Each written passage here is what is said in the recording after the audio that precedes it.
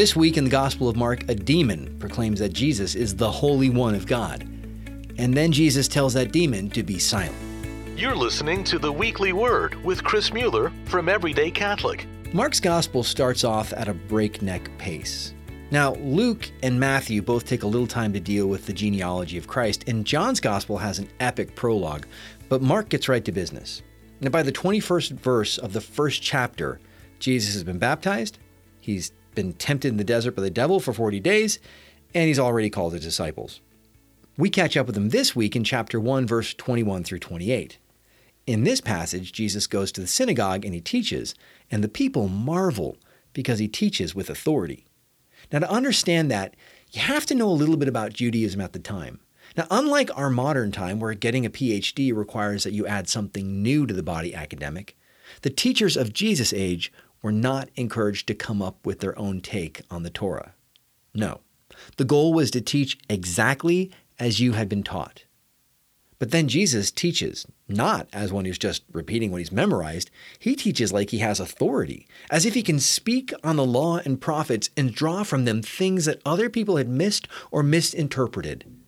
And of course, that makes sense to us. I mean, Jesus is the Word. He's the truth. So literally, every time he preaches on the Scripture, he's sharing of himself. And that's something we need to take to heart. I mean, every time we encounter the Scripture, we meet him.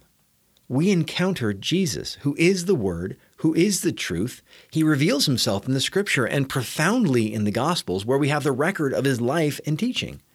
We need to listen and submit our lives to his teaching and to his authority, and in him, we should seek to know him, the truth, more. So, what happens next in the synagogue is a bit startling to our modern sensibilities. A demon-possessed man cries out from the assembly, and sadly, that may strike you as a bit fanciful. I mean, come on. Demonic possession isn't something polite Christians talk about nowadays.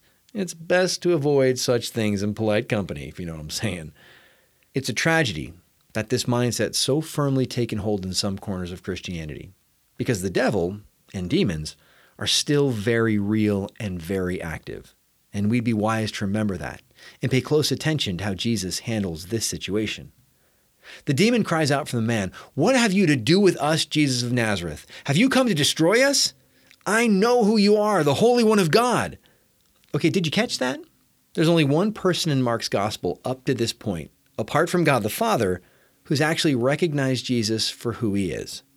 I mean, this demon is specific. It doesn't say that Jesus is a Holy One of God. No, it says that he is the Holy One of God. It knows who Jesus is, and it's not keeping it a secret. Now, immediately, Jesus commands the demon to be silent, and he commands it to come out of the man. Now, see, there's a question there. Why does he tell the demon to be silent? I mean, why not let it tell everyone who he is? I mean, at this point, all the demon has said is truth, right? I mean, it seems like letting it go on might have answered some of the crowd's questions about why Jesus could teach with such authority. But Jesus has no patience for that. He commands the fallen angel to be silent. See, there's an important truth there that the early church fathers knew, and it seems like modern Christians have forgotten. Don't listen to evil, even when it speaks the truth. Now, why do I think modern Christians have forgotten this? Okay, how many times do we come across movies that are vile and profane in multiple ways, but which contemporary viewers are so quick to explain have great morals? I mean, how often do we allow music into our homes that's vulgar and demeaning of the human person, but we allow it because we feel obliged to let the spirit of the time have sway, as if to say, this is okay because it's true to this moment. We allow books and cartoons that glorify witchcraft, and we tell ourselves what wonderful morals they teach. Jesus has no time for that. Don't listen to demons, even when they speak the truth. Why? Because it teaches you to trust demons. We should remember that. Don't invite evil to form your conscience or that of your children, because that teaches them evil can be trusted, and it cannot. So what are my takeaways from this week's gospel? Don't listen to evil, even when it tries to teach the truth. Don't look to media that glorifies evil, vulgar, profane, and demonic things to impart truth. Don't waste your time sifting through all of that garbage to find truth. Turn instead to the one who has authority, the one who is the truth.